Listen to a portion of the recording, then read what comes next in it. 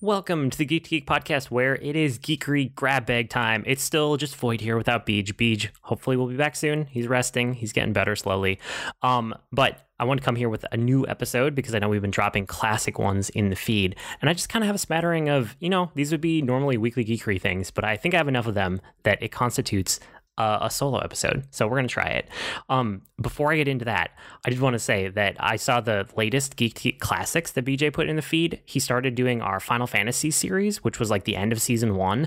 And it's really interesting listening back to those because I'm experiencing it as a listener for the first time. We had those conversations like 4 or 5 years ago at this point, and I don't remember what we said, but I remember that we were really happy with how those episodes turned out.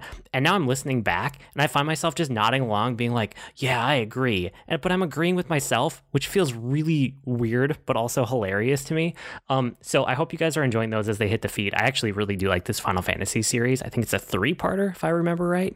But Beej will keep dropping those in on the weeks when I don't have enough to fill a solo episode. So probably the next week or two, you can expect those.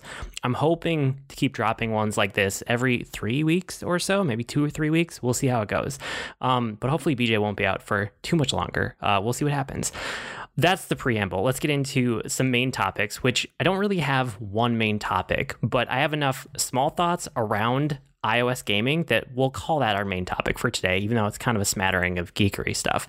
So I wanted to talk about me going back, and I've kind of been experimenting with what do I want to be doing with iOS gaming right now? And I tried out a handful of games that I'd played in the past that either I didn't stick with or I stuck with for a long time, but then I've been away from for a year or two. So I gave Super Mario Run another shot, Mario Kart World Tour, Fire Emblem Heroes, and Fire Emblem Heroes is really the only one that made the cut that I haven't deleted since then. But then I kind of was like, okay, what else is there here for iOS gaming? Because I haven't been keeping up with it as much as I had in the past. And what I found was this new controller peripheral thing called the Backbone One. And it's super cool. It's basically a controller that's like a grip controller for your phone, but it just clamps on to the sides of your phone. And every one of the controllers I played with in the past, I've always had pairing issues, or I've had, you have to jump through hoops to make the Bluetooth connect. And it's where'd I put my controller? Or, even with some of the grip ones, they just don't work well. This one actually hardline connects into your phone via a lightning port. So it's iOS only, it's Apple devices. But because it has that hard connection in, it's seamless. There's no lag. There's no connecting your controller via Bluetooth. And is it connected? And it didn't pair right. And all of those pain points that I had in the past. Once you know how to connect it, it takes 10 seconds to snap this thing onto your phone. And then you basically have a handheld version of an iOS gaming device. And so I went down the path of trying out a handful of FPS games on iOS, and I found them all kind of wanting. They just didn't click with me. I don't really like the first-person shooter genre on mobile because it's so free to play and it's so mobilized with the business model. It's not that the gameplay was bad. It's the structure of the game and the decisions that they made around that kind of made me bounce from all of those. So they didn't really click with me. But then I went back and I looked at Apple Arcade, which I hadn't looked at in a long time. And Apple Arcade it was kind of fascinating to just go into their selection of games that are compatible with a controller. And I literally just downloaded all of them. So I resubscribed to Apple Arcade to give this a shot. And it was cool. They all worked pretty well. And I played those for, a week or two, and was happy with the controller, not super impressed with the games overall. There are a couple in there that are solid. Sayonara Wild Hearts. I love that game. I own that on multiple places now, and I've always played it with a controller. That controlled great. But outside of a couple of them, all of the ones that they say are compatible with controller, they just don't feel as good as a console game. So I ended up staying subscribed to Apple Arcade because there's a bunch of new games in there that I just hadn't played yet. So I know I talked about Spire Blast last week. That's one of them. The other one that really hooked me was Game of Thrones, Tale of Crows. And it's this choose your own adventure game with real-time atmospheric content. So it's you are in the Game of Thrones world, you're at the wall, you're one of the brothers, one of the Night's Watch. And so it's like you're sending rangers out north of the wall to go on missions, and you're also getting responses from the kingdom south of the wall. And once you send the rangers out, and once you basically just like wait for the next thing to happen. And if you set up notifications on your phone, it happens every like, I don't know, 15 or 20 minutes. So it's this like slow, almost real-time game. Not really real-time, it's kind of abstracted out a level from that. But, you're the Lord Commander of the Night's Watch, and you make all these decisions at Castle Black and decisions with the Rangers on missions as they send you ravens and be like, what do I do? What should we keep doing? It's really cool. I played through the entire game over the course of, I think it was like 2.5, 3 weeks. And then you can cycle back around and play the whole thing again and get different stories, choose different actions. I didn't do that. I had one really good playthrough that I was playing consistently every single day for like 3 weeks, and I beat the game, and I was like, that was super satisfying, and I set it down there. So that one I would highly recommend if you ever subscribe to Apple Arcade again. Check out that Game of Thrones Tales of Crows. It's really good. And the other thing that's coming out soon is a new game from Mistwalker, which if you don't know Mistwalker, those are a bunch of the original people that made Final Fantasy. So like Final Fantasy 1 and then the ones up through 6-ish, some of 7, or even 8 and 9. But like most of the people who are at Mistwalker made Final Fantasy at one point or another. And then that studio has kind of developed its own style. So they have a game coming out for Apple Arcade soon, and it looks really interesting. It's called, and I don't know how to pronounce this correct, it's like Fantasian or Fantasia. It looks like fantasy with like IAN at the end of it. It's interesting because it's definitely a JRPG, but they made all of these like dioramas and real world models for the backgrounds of the levels. So they have like photorealistic images of these backgrounds or 3D scans of these backgrounds that look cool. And then they have like what you would expect as like normal JRPG characters on top of them that you control. So it has this unique look and feel to it, which is what got my attention at first. But then the thing that really got me interested was once they started talking about the battle system and how they made it compatible for iOS. So one of the complaints with random battles in JRPGs is that they make the game drag. They really interfere when you want to just sit down for 5 or 10 minutes and play through the game.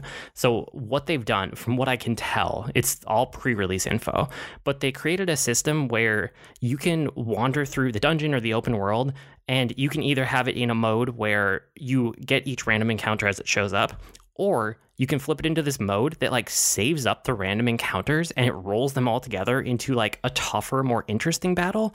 And you can just hold on to those for a while. So if you have 5 minutes, you want to open your phone and like go from point A to point B and do some of the dialogue in it, you don't have to do any battles. And then maybe you get home later and you're like, oh, I have some time now. I want to sit down and just like, okay, I saved up 20 battles worth of content. It looked like you hit a button and it like rolls that into a battle that's more tricky, but also more interesting. And you can just like get 20 random battles worth of content done by doing one battle that takes more of your attention. So I'm extremely interested to see how that all comes together. This is just me reading between the lines from like the pre-release coverage, but that's out on Apple Arcade and they haven't done an official release date, but they're saying soon and definitely this year. So I'll probably stay subscribed at least until that game comes out, just because I'm so interested in it.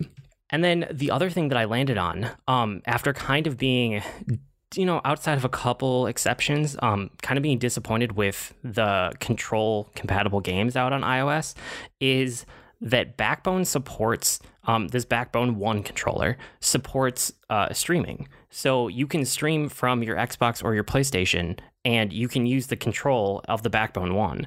So I downloaded the PlayStation streaming app again and hooked it up to my PS5, and it's amazing. Like it feels like for the right type of person, this could be just like completely game changing for how you play games, because I'm lucky enough at this point that like my kids are old enough. I usually have the TV free whenever I want it to like play a game. So I can sit down with my PS5 or my Switch or whatever. Like I'm one of the people that I play my Switch docked almost all the time. Like I've probably played it 98% on my TV and 2% in handheld mode. But there are people where that's the opposite is true. They only ever play their Switch when it's out of the dock, right? Because they can fit a portable console into their life a lot better than an actual like docked console. And that was me when my kids were younger. Like I totally get that. This turns your iOS device into basically like a PS5 streaming device or Xbox. I didn't test the Xbox One, but I've heard that it works just as well. So the PS5 streaming is amazing. I had some mixed success with the PS4 streaming, but the PS5 has been fantastic. And it's just so cool that like I could be anywhere in my house connected to my internet and on my iOS device that's completely portable with this nice controller attachment, I can be playing a PS5 game. And I've done it a bunch of places just to experiment with it. And, I think if I had super little kids or if there were more people in my house that needed the TV more often, I would be using this a lot. So I wanted to call it out here because I know tons of listeners out there have circumstances where they wish they could do more mobile gaming. And that's one of the things that prevents them from playing Xbox or PlayStation as much as they want to. This is 100% a viable option. It feels extremely high quality. It almost reminds me of having like a Vita in my hands again, except I'm playing PS5 games instead of Vita games. It's incredible. So all that to say, I'm kind of impressed with where Apple Arcade is at right now. I'm going to say subscribe for a little bit, but I'm more impressed by this Backbone 1 controller and like what it has done for my streaming experience on PlayStation. Let me know if you have any questions about that, because I'm happy to tell you what I've learned. Hit me up on Twitter. You guys know I'm at GRNMushroom on Twitter if you have any questions. Okay, that's kind of my main topic-ish about mobile gaming. Before I get into the rest, don't forget we're part of a network. We have podcasts, we have streamers, we have the Geekery blog, all that and more at geek2geekmedia.com, or go to geek2geekmedia.com/subscribe to get it sent right to you. We also have a digital magazine called Press Start. That's where BJ is putting a lot of his time at the moment. And you can find that at patreon.com/geek2geekcast if you want to support it and get access to it. With that being said, time for Weekly Geekery, where we share what we've been geeking out about this week. I have a couple more quick hit things in here. So Hitman 3, I'm still playing a lot of it. I don't know if I have more unique thoughts, but this is one of my favorite games of all time. I continue to absolutely love it. So at this point, I have platinumed Hitman 3, and now I'm going back through and I'm playing the Hitman 1 and Hitman 2 content packs, because each of them, it's even better in the Hitman 3 engine, has all the improvements that have been brought backwards, which is impressive, but they also each have their own trophy set. So if I go through and I complete everything in this game, like everything in all the content packs, I could actually end up with 3 platinum trophies for Hitman 3, which seems kind of fitting. As of right now, I have the one main one, but I might go back and end up getting more platinums on Hitman 3. I love that game so much. I also gave Persona 5 Strikers a shot. I like parts of it. I like that it's an extension of the Persona 5 story, but I ultimately bounced. I really tried to I wanted to play this game. I wanted to like this game. But it's missing too many of the things that I like about the core Persona games. And the combat isn't very interesting. And that's kind of what I came back to over and over, is that, the parts that are there could make it more interesting if the combat comes together. But I played like 6 or 8 hours of this game, and almost all the time you can just ignore the mechanics of the combat. It's a Musou game, right? It feels very button mashy, and you can just button mash to win. And then the other thing I ran into is outside of boss battles, almost all of the other battles ended up being you would be able to ambush the enemy that you're fighting and then trigger an all-out attack and then instantly win the battle. And that's kind of what happened over and over to me. So it just wasn't interesting. And so then most of your time becomes, wandering around the dungeon, finding the next guy that you're going to ambush and then instantly defeat. So the dungeons need to hold up as interesting areas to explore, and they just aren't. Like, the look and the feel is good, right? The style is there because Persona is so good at style. But that being said, like, the actual level design was annoying and not fun.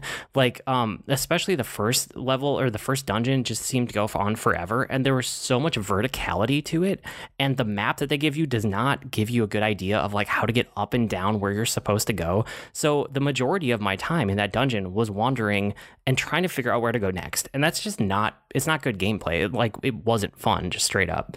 And then the other big thing is that Persona 5 Strikers is completely missing social links and like free time during the day. All of the calendar-based stuff that I just find oddly compelling about the Persona series. Like, what am I going to do with my day now that I have free time? Who am I going to talk with? Which relationships am I going to build? All of those kind of things. None of that is in this game at all. So I'll probably end up, I don't know if I'll watch a video of the cutscenes of this game or if I'll just go read a summary, but I do want to know what happens next in the Persona 5 story. I don't want to know it enough to put up with the gameplay of this game. So I ultimately put Persona 5 Strikers down. I also went back and I watched Star Trek Discovery Season 2, which I think I've mentioned a couple times. I feel like I've been picking away at this one season of Star Trek Discovery, this Season 2, for like a year now because it hooked me for a little bit and then I completely fall off of it and then I eventually get back around to it, which is even sadder because it's only 14 episodes. It's not even like a 22 or 26 episode season. Like it's 14 episodes. They're each about 40 minutes. Like you would think I could power through. So I finally did. And as I was slowly watching through it, I think I realized what is working for me in Discovery and what isn't. And the main character of Discovery is Michael Burnham. And there's nothing wrong with her as a character, but the way the show is structured, it leans into her being this like super special person in the Star Trek universe. And no matter what, there's this gravity to that character of Michael Burnham that the show cannot escape from. And it's like every time the show becomes about her and she's a special person and everything comes back to like she has to do it, the show gets less interesting. Every time that it lets itself just be this ensemble show from Star Trek, it gets really good. So the whole middle part of season 2 of Discovery is awesome. Like it's fantastic. Like Captain Pike is there. He takes over as the new captain for this season. And he honestly might be like this iteration of Captain Pike might be my favorite Star Trek captain ever. He's fantastic. And then the show finally gets away from like all of the Klingon stuff that weighed it down in the first season. And it gets a little bit more away from Michael as the core character, especially in the middle of the season 2. And it's so good when it gives you time to have the rest of the ensemble of characters have episodes, which all of the other Star Treks have been great at over time. And this one just didn't do it until halfway through the second season. So I almost feel the opposite about Discovery than what I feel about most TV shows. I really enjoy the quote unquote filler episodes in Discovery because they explore the crew and they give you this deep dive or like a spin-off about what this particular person is and their history, and you get to learn about them, and it's all these different cultures, and it's new life, new civilizations, all the things that Star Trek has been about historically. It's really good. So I love those like filler episodes, even though they kind of tie back into the meta narrative, which is fine. But every time the episode becomes entirely about that meta narrative, I go kind of meh. Like it's not great. It's okay. But the main storyline about like Michael and Spock and these time traveling, and it all comes down to her, and I just kind of whatever. So it's weird, right? It does look like Captains Pike and Spock are not in season 3, which makes me sad because Pike was probably my favorite part of this season. But they are getting their own spin-off show that is a completely different show. It's basically like the original Star Trek show, the original series. It's a prequel to that with Captain Pike as the captain of the Enterprise before Kirk shows up. And with these two actors in those roles, I'm so excited for that show. It looks like they're going to take that Enterprise prequel show and do exactly what I'm talking about. I like from Discovery, but that's going to be the entire show where they go back out to do exploration and new life, new civilizations, and it's an ensemble cast where they can really just like kind of have Monster of the Week, but sci-fi and in the Star Trek world.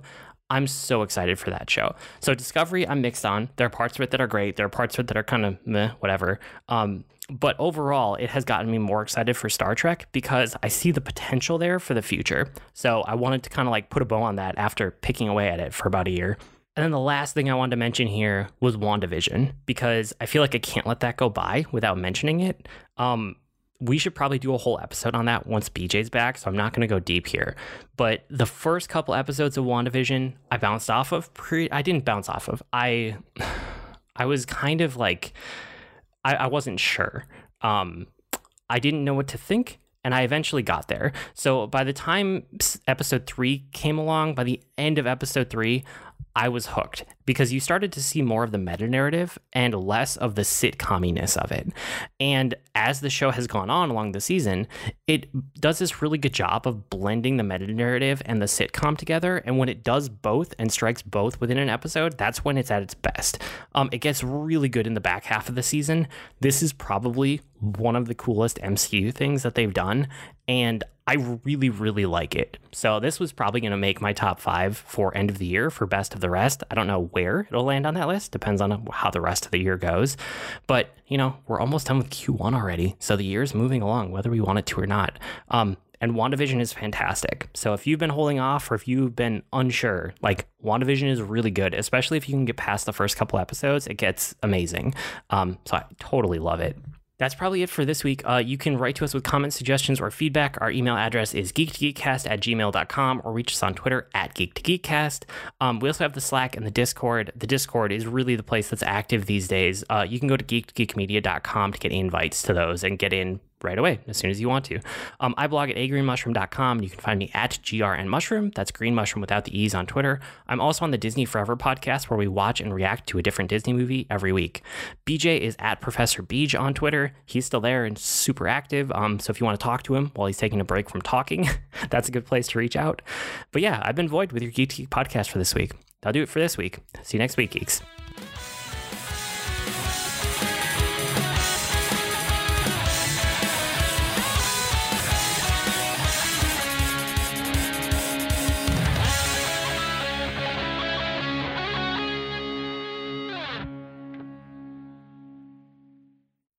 When toxic culture has you down.